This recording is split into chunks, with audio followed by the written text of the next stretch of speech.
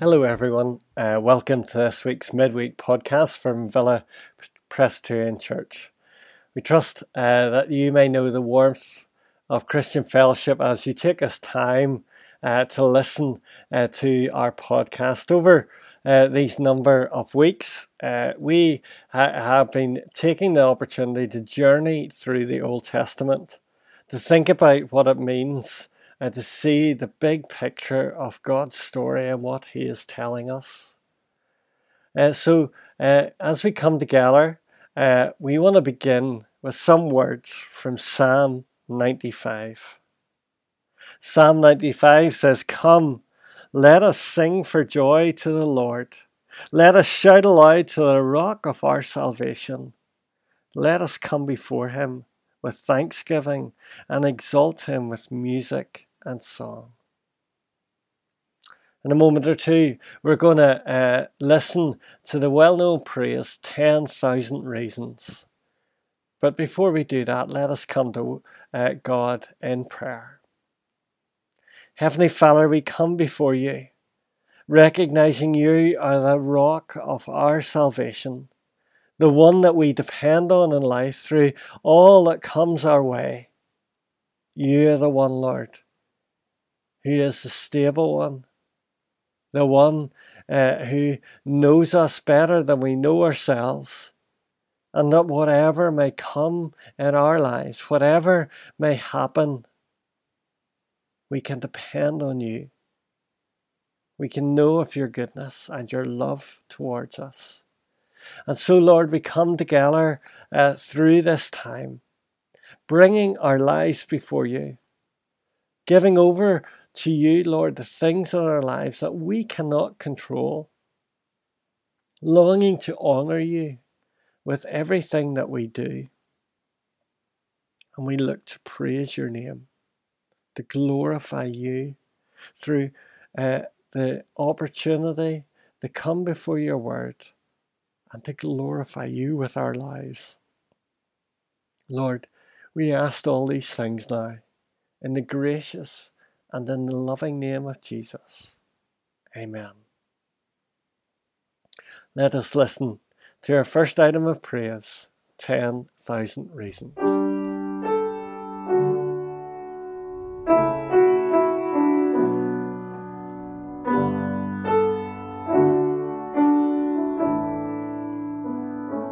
Bless the Lord, O my soul, O my soul.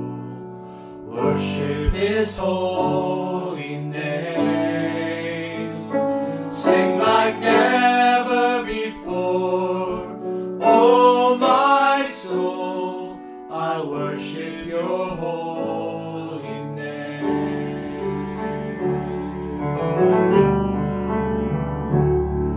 The sun comes up, it's a new day dawning. It's time to sing your song.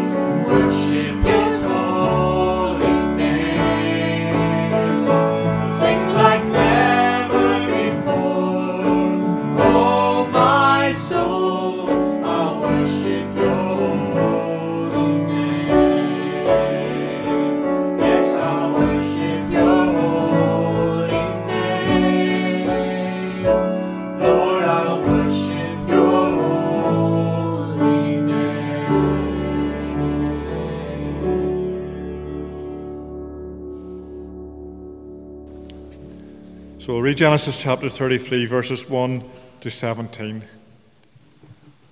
Let's hear God's word. Jacob looked up, and there was Esau coming with his 400 men. So he divided the children among Leah, Rachel, and the 2 maidservants. He put the maidservants and their children in front, Leah and her children next, and Rachel and Joseph in the rear. He himself went on ahead and bowed down to the ground 7 times as he approached his brother. But Esau ran to meet Jacob and embraced him. He threw his arms around his neck and kissed him, and they wept. Then Esau looked up and saw the woman and children. "Who are these with you?" he asked. And Jacob answered, "They are the children God has graciously given your servant." Then the maidservants and their children approached and bowed down. Next Leah and her children came and bowed down. And last of all came Joseph and Rachel, and they too bowed down. And Esau asked, "What do you mean by all these droves I met?" "To find favor in your eyes, my lord," he said. But Esau said, "I already have plenty, my brother. Keep what you have for yourself." "No, please," said Jacob. "If I have found favor in your eyes, accept this gift from me. For to see your face is like seeing the face of God, now that you have received me favorably. Please accept the present that was brought to you, for God has been gracious to me, and I have all I need." And because Jacob insisted, Esau accepted it. Then Esau said, "Let us be on our way. I'll accompany you." But Jacob said to him, "My Lord knows that the children are tender, and that I must care for the ewes and cows that are nursing their young. If they are driven hard just one day, all the animals will die. So let my Lord go on ahead of his servant, while I move along slowly at the pace of the droves before me, and that of the children, until I come to my Lord in Seir." Esau said, "Then let me leave some of my men with you." "But why do that?" Jacob asked. "Just let me find favor in the eyes of my Lord." So that day Esau started on his way back to Seir. Jacob, however, went to Succoth, where he built a place for himself and made shelters for his livestock. That is why the place is called Succoth. Here ends the reading of God's word. Throughout this journey in the Old Testament, there's many passages that you could come to that you would see as important. All of God's word is important. And do you know what? Anywhere that we will go in the New Testament, we can see Christ in it in some shape or another. And you know, the thing that I love is coming to a passage that seems so insignificant, yet we actually realize that it has a real great and mighty message about God's plans, about who he is and what it means as we put our trust in him. The picture that we have tonight is a meeting of 2 brothers, a meeting that could go either way. And I don't know about you, but there was a picture in the newspaper just the other day of these 2 brothers. Now, you can believe it or not, the media and the papers are maybe telling us that they've been at odds with one another for a number of years now. Yet here we see this picture of reconciliation, don't we? We see them coming together. It's maybe taken the pain of this week for them to do this, but they're taking steps in reconciliation.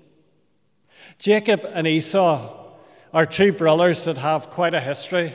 And if you know the book of Genesis, you know how Jacob deceived Esau out of his birthright. And he had to leave in fear of his life because of it.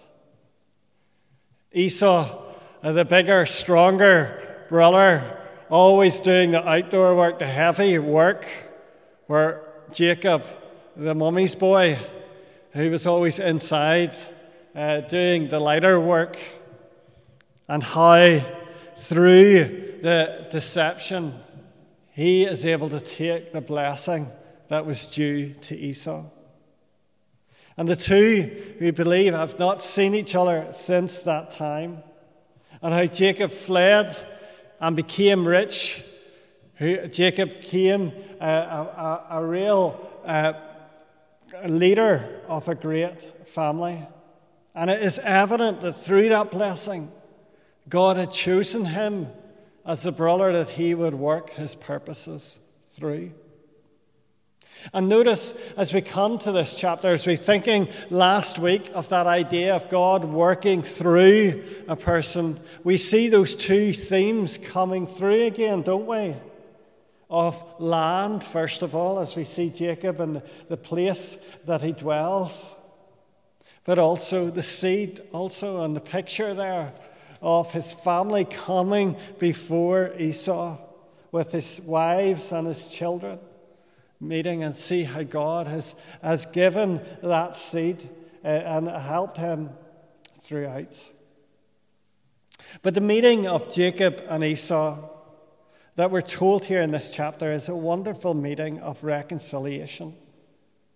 It is evident that Esau's attitude towards Jacob has changed, because when he saw Jacob, he ran to meet him, we are told, and embraced him and fell on his neck and kissed him, and they wept together in verse 4. At some point over the years, Esau had to let go of his desire to kill his brother. Jacob's character has also changed, which is shown in how he approaches Esau and responds to him.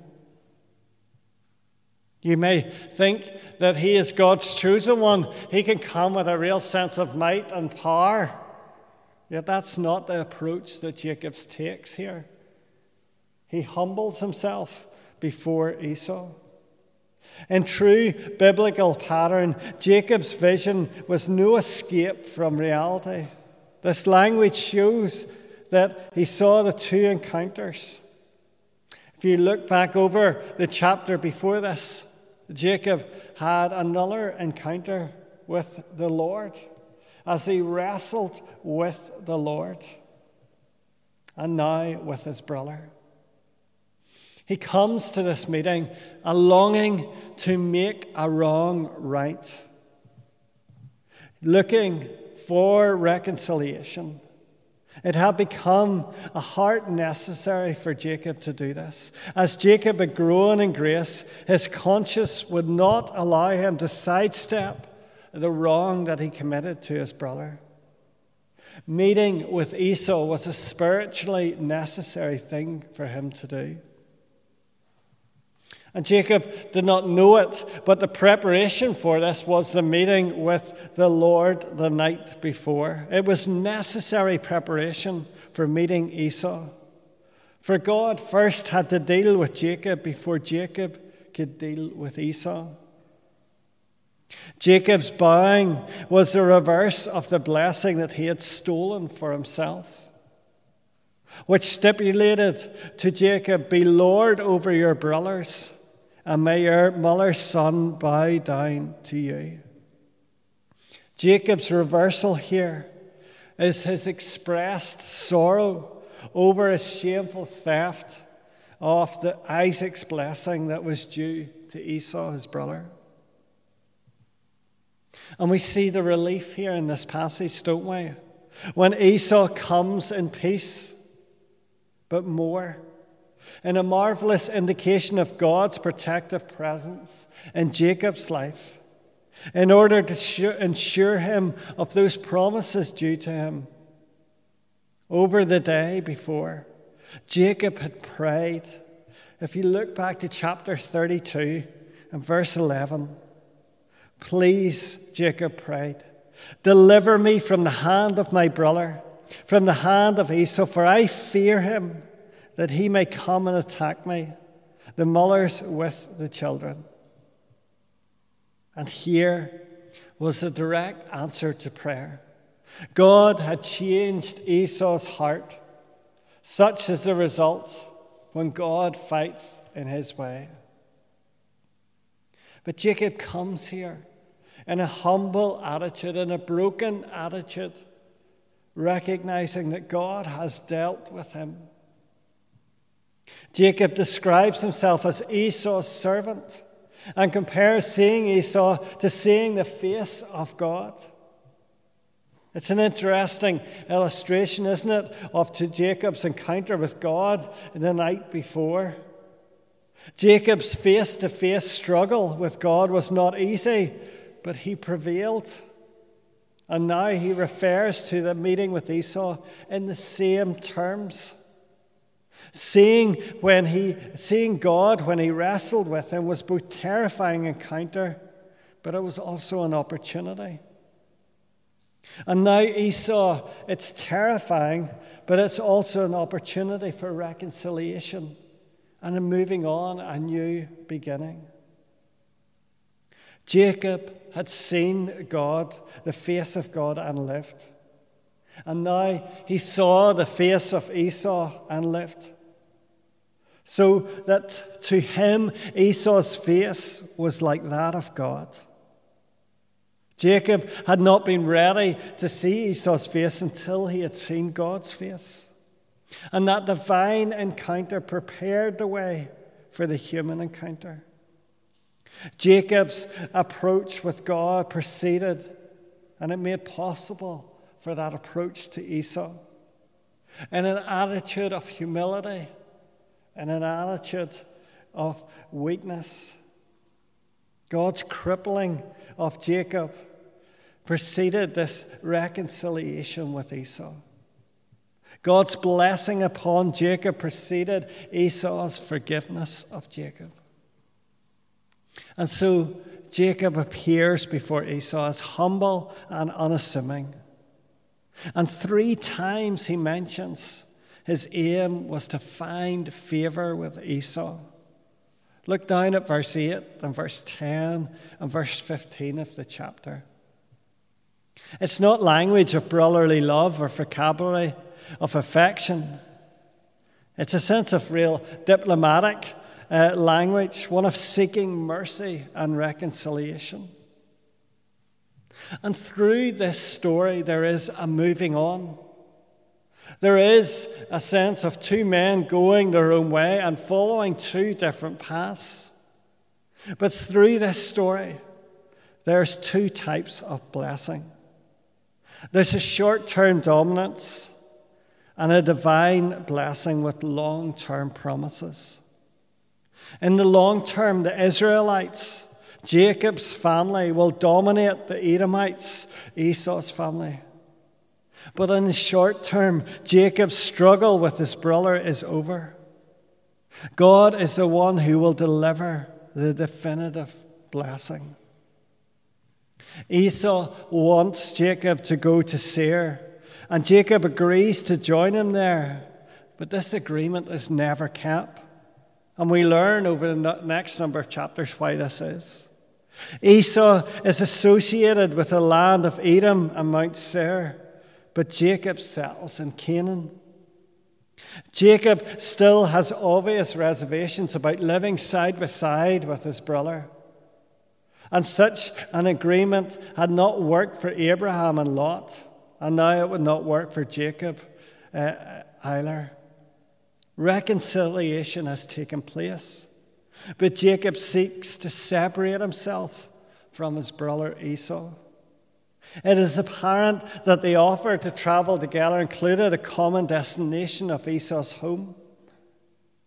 But according to the vow that Jacob had made to God in the previous chapter, he had promised to return to his father's house. And by distancing himself from traveling with Esau, he had the freedom to go where he needed to go. And it is important that Jacob separated his family from Esau in order to keep the promised line separate. The covenant community must not intermingle with those outside the community in case they lose that distinct relationship to God of the covenant. Jacob did not need the protection of Esau, because he had God's protection over him. God's chosen people were to remain separate from those who were not people of faith. The dangers in Esau's generous offer were substantial. And we see that first Jacob settles in Succoth, which is on the borders of Canaan. Succoth was a backward step, spiritually as well as geographically. And it is difficult to reconcile the call to Bethel with a prolonged stay that involved building cattle sheds and house in the east of Jordan. But Jacob would sojourn in Succoth suggested he was still a man who did the things his own way. He still had things to learn about following God. And for this, Jacob and his family were going to pay dearly, as you read on in the story of Genesis. Shechem offered Jacob an attraction of compromise. He was summoned to Bethel, but Shechem was about a day's journey short of it. It stood attractively at a crossroads. He was called, just like Abraham, to be a stranger and a pilgrim. But while paying his own plot of land, there he could argue that he was within the promised borders. In a way, what Jacob was doing here was disobedience. It was partial obedience, which is not obedience at all. His act of rearing an altar and claiming his new name of Israel could not distinguish the fact. Here we see that partial obedience can be dangerous. As an example of when we ask the child not to play in the streets, it plays alongside the roadway. We insist on a total obedience for their own safety. And as God had called Jacob to stay in the promised land, here we see that picture of God continuing to direct and guide his people. It's always a delusion to imagine that we have obeyed when we've only partially obeyed. And this is eternally true when dealing with God. If God has called us to leave a relationship or a plan, or to pursue a pursuit or a habit, do not imagine that you have obeyed by partial disengagement. We're called to follow God wholeheartedly. Understand that if God has called us to specific obedience, anything less than that is disobedience. God will not be mocked or fooled.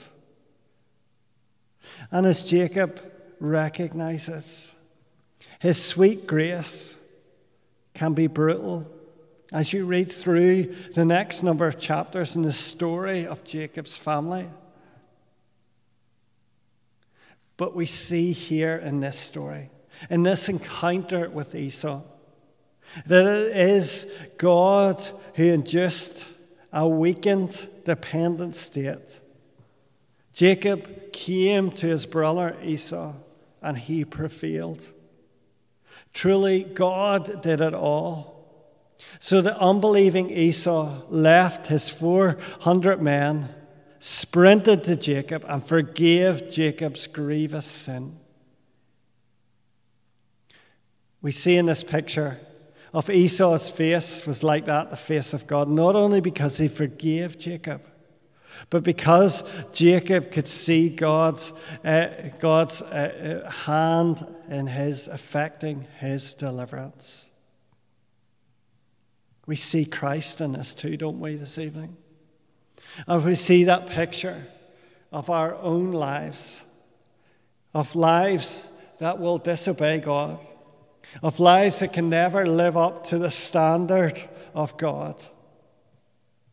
Yet we see a picture of an acceptance, of a way that we can have that relationship that we are not worthy of.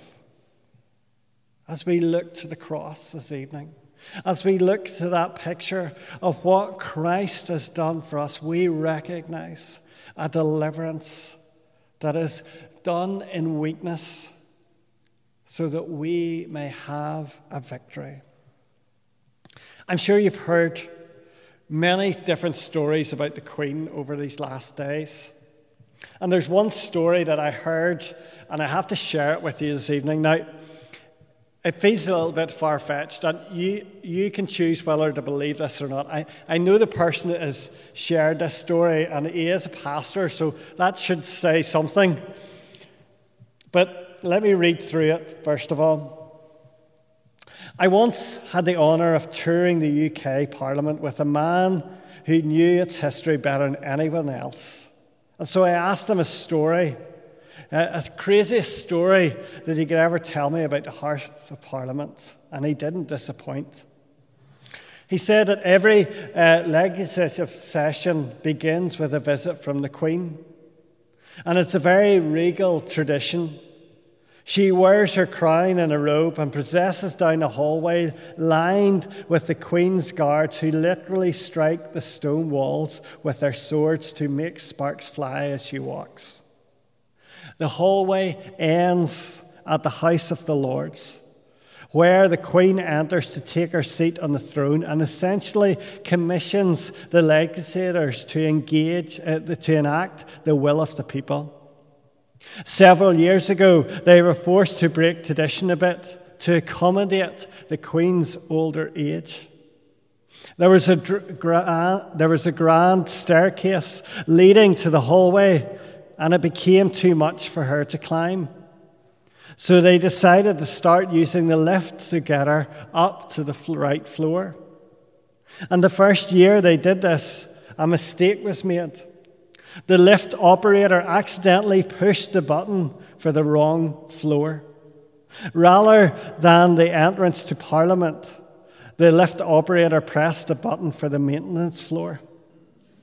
The lift goes up and the doors open, and Alice from the cleaning crew, with her head down, pushes her cleaning cart into the lift, as she done countless times. Only this time, she had pinned the Queen of England against the wall of the small lift. The doors closed behind her, and Alice is struck in the lift with the Queen and her guard, and she lets out an explosive not fitting for the presence of royalty. Then an awkward silence, no one knowing what to do. The silence is broken by the Queen's uncontrollable laughter. And then the most remarkable invitation. Rather than opening the doors to let Alice off, the Queen asked the lift operator to take them down to the proper floor. The doors open to everyone's shock. Out walks Her Majesty the Queen and Alice, the maintenance worker. Then the Queen in her regalia, along with Alice in her maintenance uniform, process side by side down the royal hallway. I don't know if this happened or not. I have no facts to it. But I wonder, as we think this evening, of the position that we have been given through our Lord Jesus Christ. Can you picture in that silence in the lift, Alice thinking, am I going to be beheaded? Well, maybe not quite that bad, but I'll probably definitely lose my job after this. Yet instead, given that wonderful invitation to join the Queen. As we recognize God's glory and power as we read through His Word, there is no way that we could measure ourselves against His glory. Yet through the cross, through Christ's sacrifice for us, a hand is extended to us so that we may have that opportunity of reconciliation. Just like Jacob walking to his brother thinking, is my life going to end here? In God's power, He tastes that reconciliation. There is a poem by a Christian pastor who was in the 1800s, George Matheson, and he said these words: "O love that will not let me go, I rest my weary soul in thee. I give thee back the life I owe, that in thy ocean depths it flow, may richer, fuller be." We come this evening knowing of the greatness of God's grace in our Lord Jesus. Let us pray.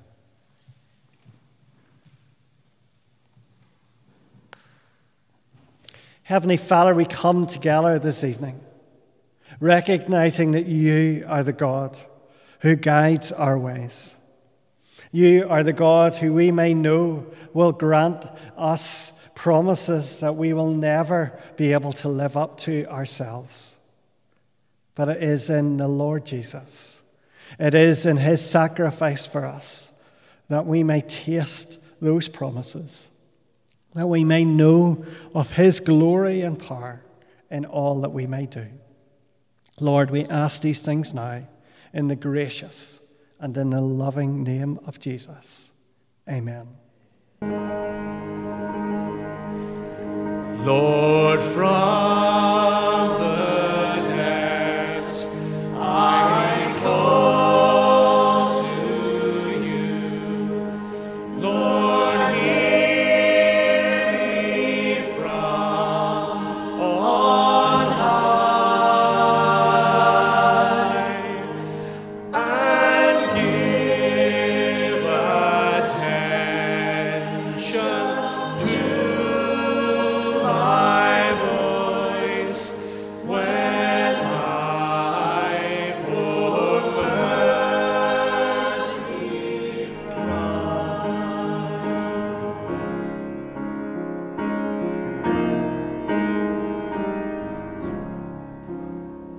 Out of the depths I cry to you.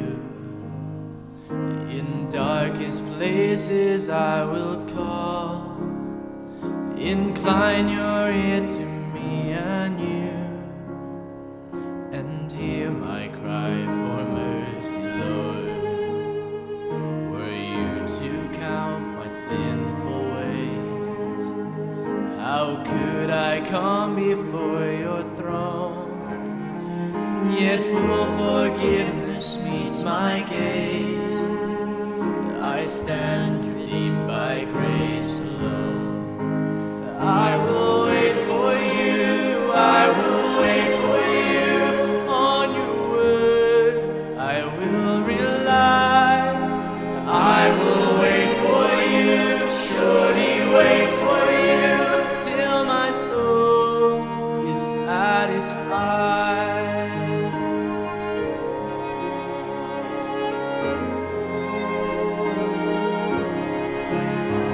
So put your hope in God.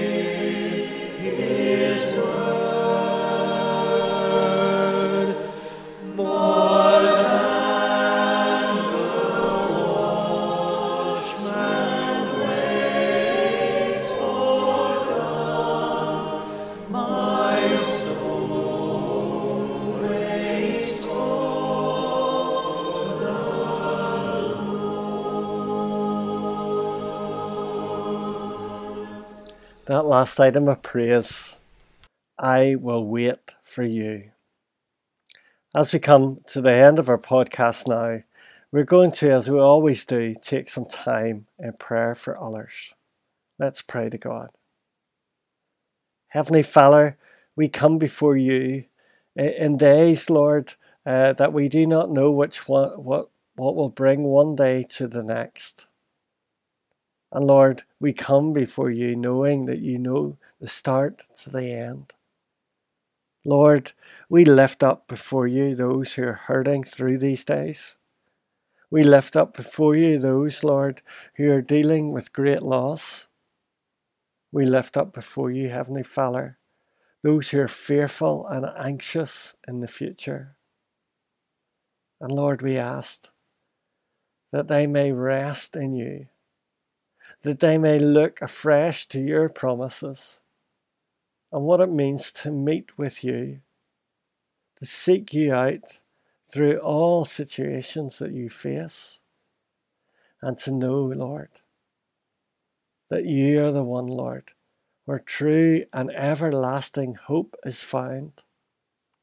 You, Lord, is where they may find their peace, and in you, Lord, they may find that goodness, that joy in life.